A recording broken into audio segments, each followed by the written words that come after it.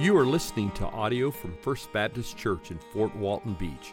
If you would like more resources or to watch our service online, please visit fbcfwb.org. Listen in as Pastor Wade helps us abide in Christ and advance the gospel through the teaching and the proclamation of God's Word.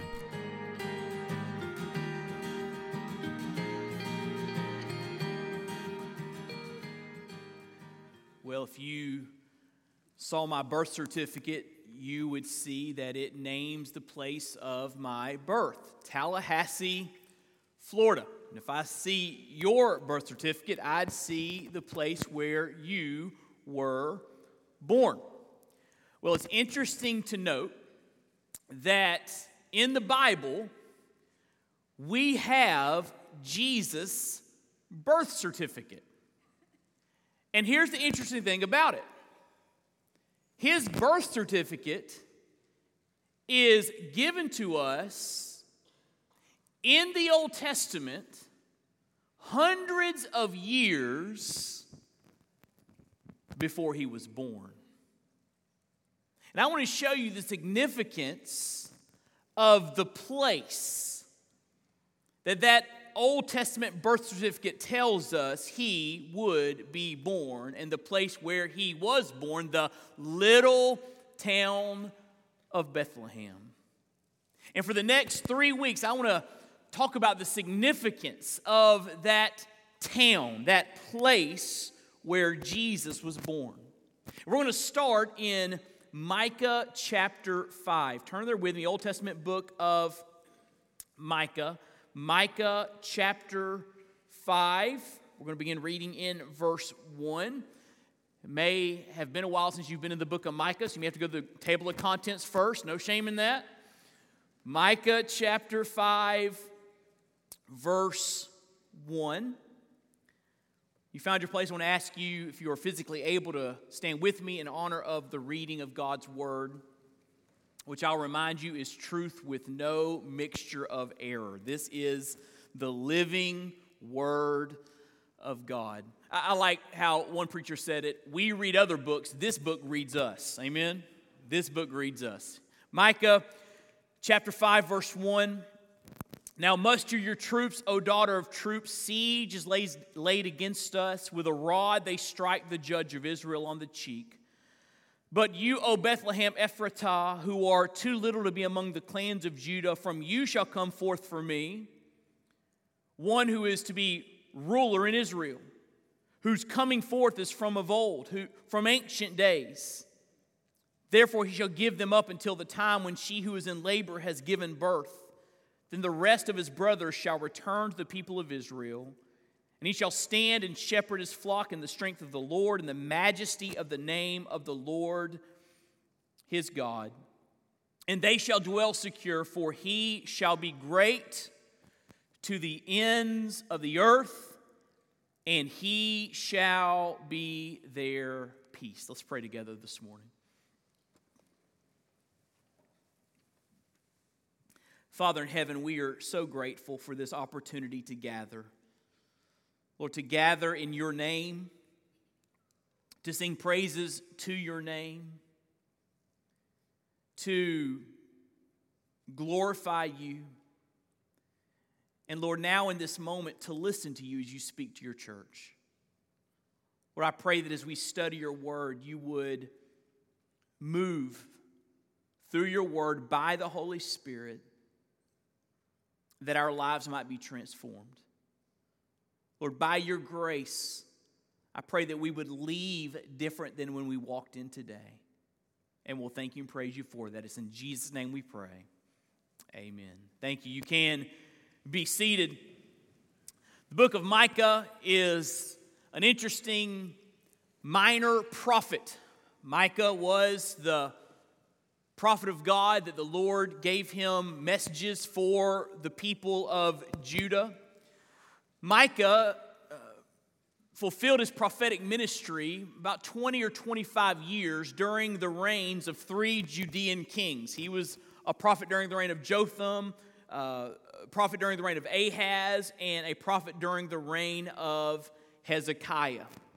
And his messages to the people of Judah kind of cycle back and forth between messages of judgment because they had turned their back to God. And he keeps saying, judgment is coming. Judgment is on the way. You have stopped listening to me. You've stopped worshiping me. You've turned to other gods. Judgment is coming.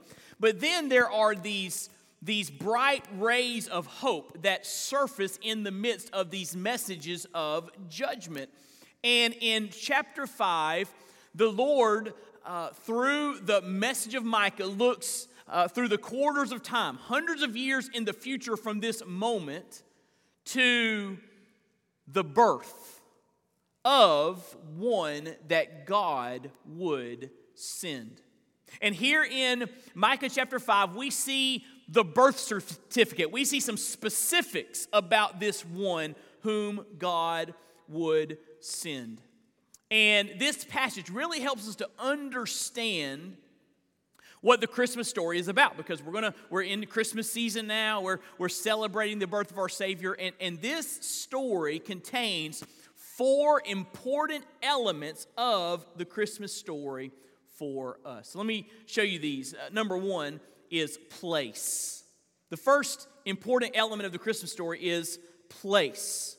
Look what it says there in verse 1. Now muster your troops, O daughter of troops. Siege is laid against us. With a rod they strike the judge of Israel on the cheek. But you, O Bethlehem Ephratah, who are too little to be among the clans of Judah, from you shall come forth for me one who is to be ruler in Israel, whose coming forth is from of old, from ancient days. Now notice that phrase in verse 1, muster your troops. The Lord keeps saying through his prophets, judgment is coming, and it's coming through a foreign nation that I will send to conquer you, to devastate you, to decimate you. And he's talking specifically here about the Assyrians that God would send, who would bring great pain and anguish to God's people. And he's saying, you need to be ready. Muster your troops, O daughter of troops. He's talking to the different tribes. He's saying, get your fighting men together. Prepare for battle. Judgment is coming. The fierce Assyrians are headed your direction. But then he says something interesting in verse 2. He says, Bethlehem, this small little town, you're too little to be among the clans of Judah. In other words, you're too small to muster a fighting force. When we're taking roll of the different towns and villages that send militia or send an army of fighting men, you're not even numbered. You're not big enough to field a fighting force. And yet, God is going to do something very significant in the midst of this insignificant, small place. If you look there in your notes, Bethlehem was a relatively insignificant town in the first century. There just wasn't much to it. It was small. It was outside of Jerusalem, not very far, but just outside Jerusalem, about 5 miles. And it was small. It was not known for much. It wasn't it did not have a large population. It was not seen as prominent or preeminent. It's just a small little village in the greater Jerusalem area, a relatively insignificant town in this time. And it was a relatively insignificant town in the time when Jesus was born. So the question is this: why would God choose to make Bethlehem, the small town, the place where the Messiah would be born, instead of the great city, Jerusalem? Now, if you and I were writing the story, and we were going to send a great king, a great Messiah, we probably would say, well, he should be born in royalty. He should be born in the royal palaces of the great city of Jerusalem. But God chose Bethlehem instead of Jerusalem. Why? Well, let me give you some answers to that question. First of all, God loves to do the unexpected God loves to do the unexpected. When you see the story of redemption unfold, God moves in unexpected ways so that when He moves in those ways, you see it is God's hand at work. This is not human ingenuity. This is God's plan to bring us salvation and redemption. And He loves to do unexpected things like choose a small village instead of the major city to send the King. Also, He loves to use the weak, the powerless, and the insignificant when He works. As you see the story of redemption unfold in the Word of God, it is amazing how God uses things that the world considers weak. He uses people that the world considers insignificant. He does that so that when He moves through those weak vessels, those insignificant vessels, He gets the glory. We see as He moves and the plan of salvation comes to fruition that it's God at work. It's not humanity, where it's God at work and God gets the glory. When great things happen in unimportant places through unimportant people, you look to the one who is accomplishing the great things. Let me illustrate this. When you look at a Rembrandt painting, for example, the great Dutch artist. You look at a Rembrandt painting, you don't look at it and say, wow, look at that canvas. Or wow, let me see the paintbrush that he used. No, you marvel at the work of art that was created. And God loves to use tools that are insignificant in the world's eyes, so that when the plan of redemption is fully painted on the canvas of human history, you'll say, wow, look at what God did. And so God loves using insignificant places, insignificant people in unexpected ways so that He gets the glory. And I think there's some application there when it comes to God's saving power. God sent His Son. He sent the Messiah. He sent the Savior through a small little village called Bethlehem. And just like God used the little town of Bethlehem to bring us a Savior, maybe He wants to use you to bring Jesus to someone else. And you say, well, Pastor Wade, who am I in the big scheme of things? I'm relatively insignificant in the day in, day out realities of life. I'm just kind of living in my little corner of the universe. Did you know that God loves to use insignificance? Just like He brought us a Savior through Bethlehem, He can bring others to Christ, listen, through you. Amen? And so, as we look at this birth certificate in the book of Micah, we see there's some specificity here about the place. Bethlehem. That's where He'd be born. Bethlehem. But secondly, there's prophecy. Not only place, but prophecy. Look what it says there in verse 2. But you, O Bethlehem Ephratah, who are too little to be among the clans of Judah, from you shall come forth for me one who is to be a ruler in Israel, whose coming forth is from of old, from ancient days. So the Lord's saying, I'm going to send a king, I'm going to send a ruler, I'm going to send a Messiah, and He's going to come through Bethlehem. Now, this was written hundreds of years, 700 plus years before Jesus actually walked on this earth. And so the question is, well, did this come to fruition? Was this prophecy, this prediction fulfilled? Well, turn to Matthew chapter 2 with me. Matthew chapter 2. I'm going to show you this.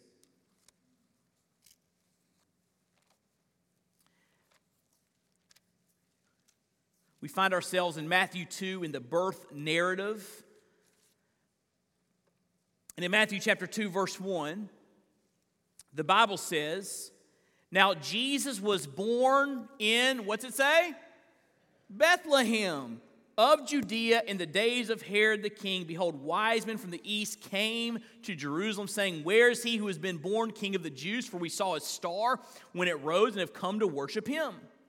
When Herod the king heard this, he was troubled, and all Jerusalem with him. Why was he troubled? Because Herod wanted no rivals to the throne. And they come saying, we want to find this king. He says, I don't want a king. I want to be the king. I don't want to bow my knee or heart to anyone. I'm the king. So he's troubled by this news. He says, I want more information. So he assembles the chief priests, the scribes, the religious leaders. It says he inquired of them where the Christ, the Messiah, this one God would send, where he would be born. Look what they told him. In Bethlehem of Judah, for so it was written by the prophet. Which prophet? Micah. Where? Chapter 5. And look what they quote. They quote Micah 5. "O you Bethlehem in the land of Judah are by no means least among the rulers of Judah, for from you shall come a ruler who will shepherd my people Israel." What are we seeing here? We're seeing that the prophecy made 700 years before Christ was born of the Virgin Mary came to pass. The prediction was fulfilled. And so, the birth of Jesus in Bethlehem was a specific fulfillment of a specific prophecy. A specific fulfillment of a specific prophecy. Now, I want you to understand that this was one of many Old Testament prophecies fulfilled by Jesus. If this were the only one, that would be amazing. But this is not the only prophecy that was fulfilled by Christ when he came to this earth. So let me just give you a quick, just kind of overview of the different prophecies that were fulfilled by Christ. First of all, let's talk about the Messiah's birth and ministry. Isaiah 7:14 predicts, "Therefore the Lord himself will give you a sign. The virgin will be with child and will give birth to a son and will call him Emmanuel." And Jesus was born to the Virgin Mary. Malachi 3:1 and 4:5 say that the Messiah would be preceded by an Elijah-like figure who would live in the wilderness and cry out a message of warning for people to prepare the way for the Lord. That happened when John the Baptist preceded Jesus. It was foretold that the ministry of the Messiah would begin not in Judah or Jerusalem as one might expect, but in a predominantly Gentile area in the northern reaches of Israel called Galilee. Isaiah 9:1 tells us that, and that's what happened.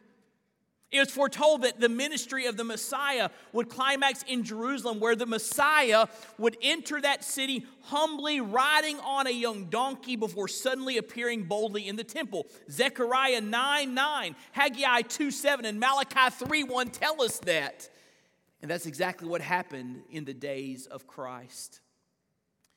It was foretold that the Messiah's ministry would contain the element of the miraculous. He would heal the blind and deaf and lame. Isaiah 35:5 and 6 tell us that. We're told that this long-awaited Messiah or prophet, priest, and king would be publicly rejected by his own people in Psalm 118 verse 22, which is exactly what happened.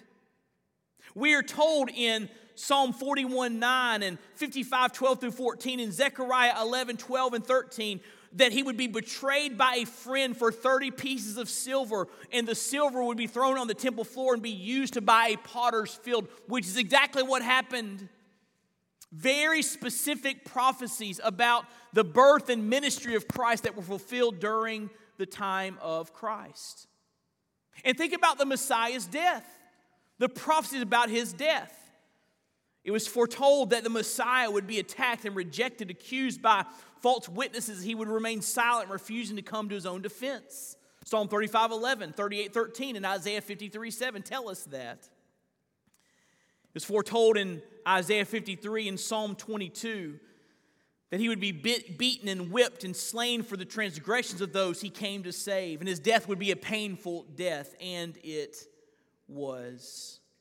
In Isaiah 53 and Psalm 22, there are some very specific details about the death of Jesus. For example, Psalm 22, 17 and 18 say that he would be publicly disrobed and his clothing would be gambled away by the executioners, which is what happened at the cross. Isaiah 53:12 tells us he would be executed with criminals and he died between two thieves.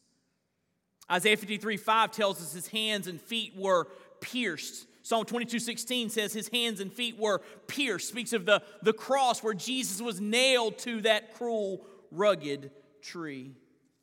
Psalm 22:1 predicts that on the cross, the Messiah would cry out, my God, why have you forsaken me? And that's what happened at Calvary. Psalm 22:7 and 8 tell us that nearby mockers would heap scorn upon Christ. All who see me mock me, they hurl insults, shaking their heads, and that's what happened at Calvary.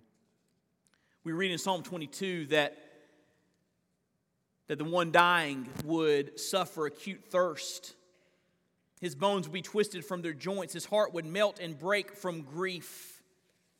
Isaiah 53:9 tells us that when he died on the cross, his corpse would be laid to rest in the borrowed tomb of a rich man. Hundreds of years before Jesus Christ was buried in the tomb of his friend Lazarus, we see that it was predicted.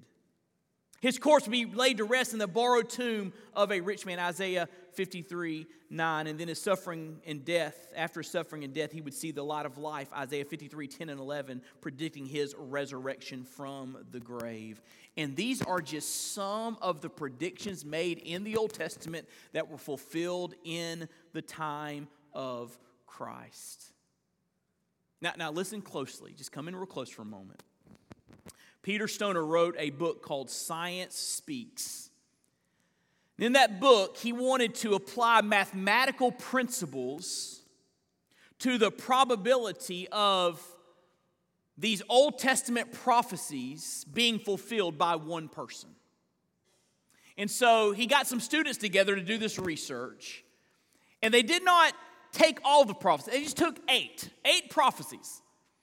And they want to know, what is the statistical probability that one person would fulfill these 8 prophecies?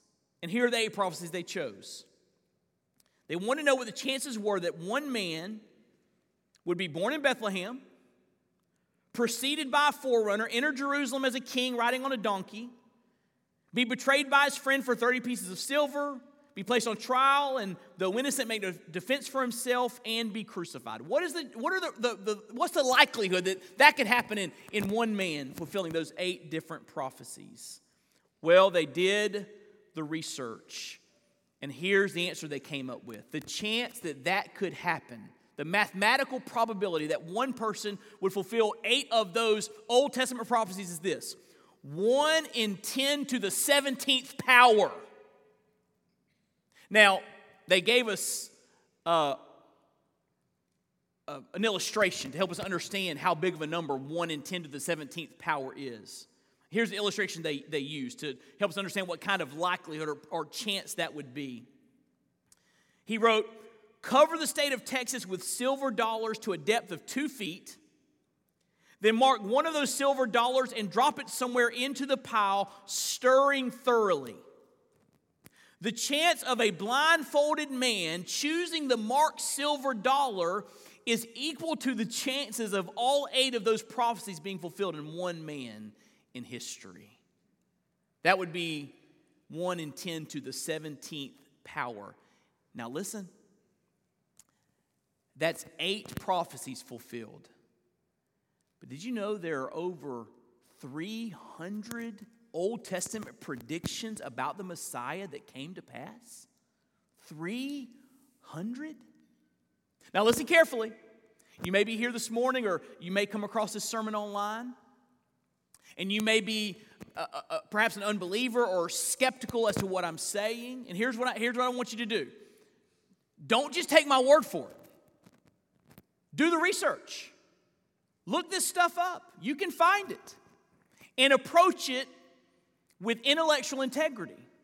And say, I'll go where the evidence leads. And here's what I believe.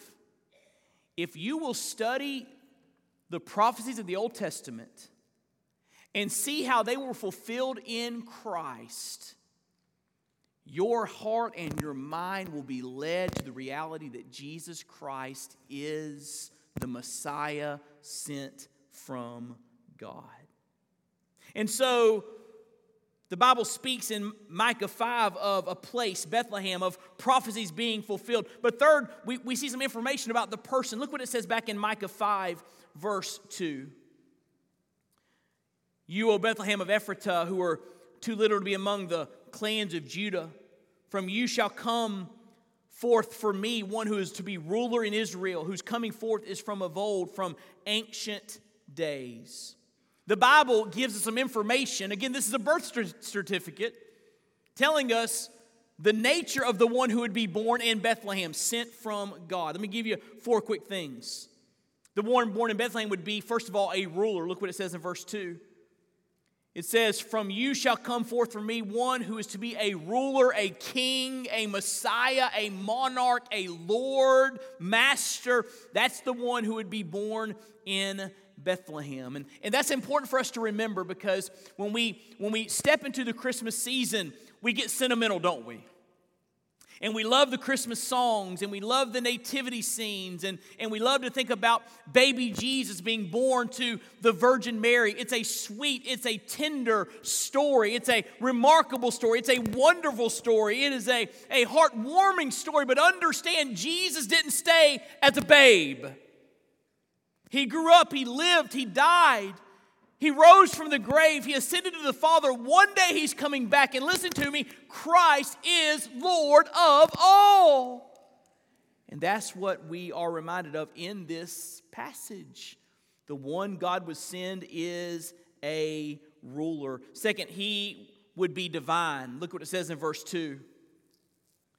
Who's coming forth, this ruler, his coming forth, his beginnings is from of old, from ancient days. Just like there's no beginning to eternity, this verse tells us there's no beginning to Jesus Christ. He is eternal. Now, some people read the Christmas story and think, well, when Jesus was born of Mary, that's when Jesus came into being, and that is simply not accurate. Jesus Christ has always existed as the second person of the Trinity. Fully God, co-equal, co-eternal with the Father and with the Spirit. Jesus Christ has no beginning. Christmas is simply when Jesus left heaven and came to earth. And here's what you and I need to understand. The quality of having no beginning is a quality reserved for God alone. So he's a ruler. He's divine. And also he's human. Look in verse 3. Therefore he shall give them up until the time when she who is in labor has given birth. When she who is in labor, that speaks of Mary, has given birth. He had a human mother. He was conceived in the womb of Mary by the power of the Holy Spirit. No earthly father, but he had an earthly mother. So when he was born as the God-man, fully God, divine, eternal, fully human. Human nature.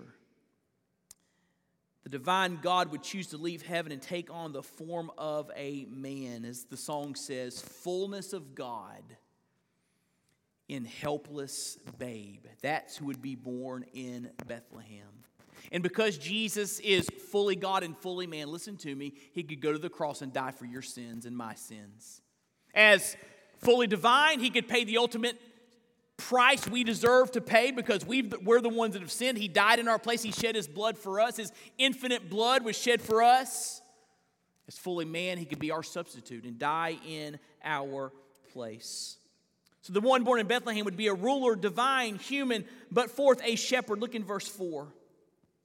He shall stand and shepherd his flock in the strength of the Lord and the majesty of the name of the Lord his God. This verse teaches us he would be a shepherd king rather than a warrior king. His concern would be for the welfare of his flock. He would come to gather his flock as king, as people hear the good news and believe in him as Lord and Savior. He's gathering his flock. And so these verses tell us some very specific things about the Messiah. He'd be a ruler, divine, human, a shepherd. That's the person that God would send.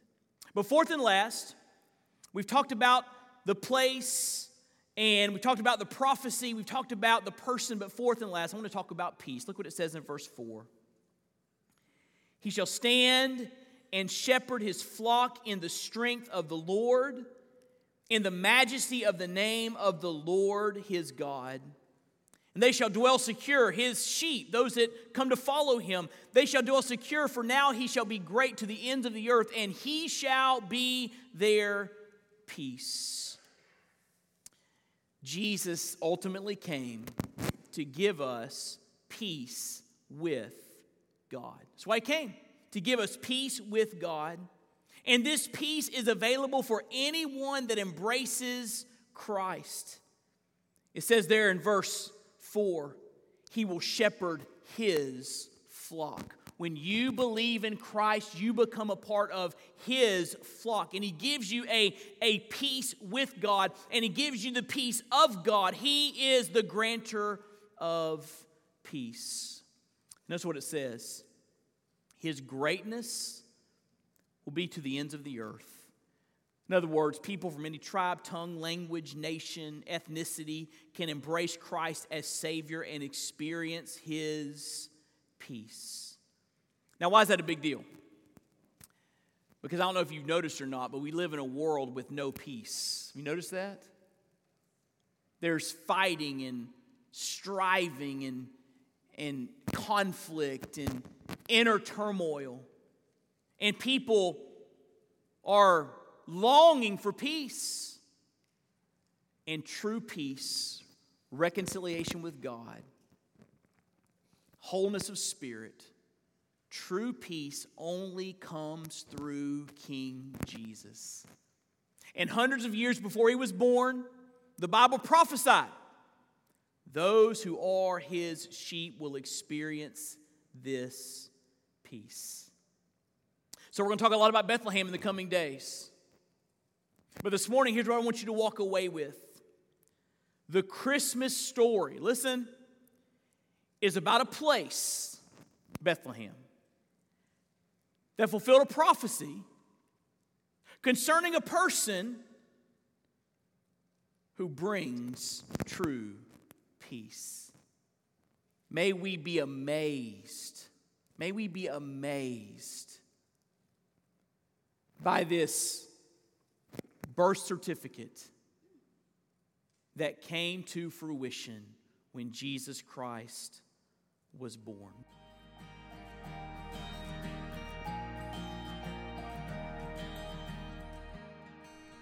Thank you for listening. We pray you've been encouraged and inspired by God's Word. May the Lord richly bless you.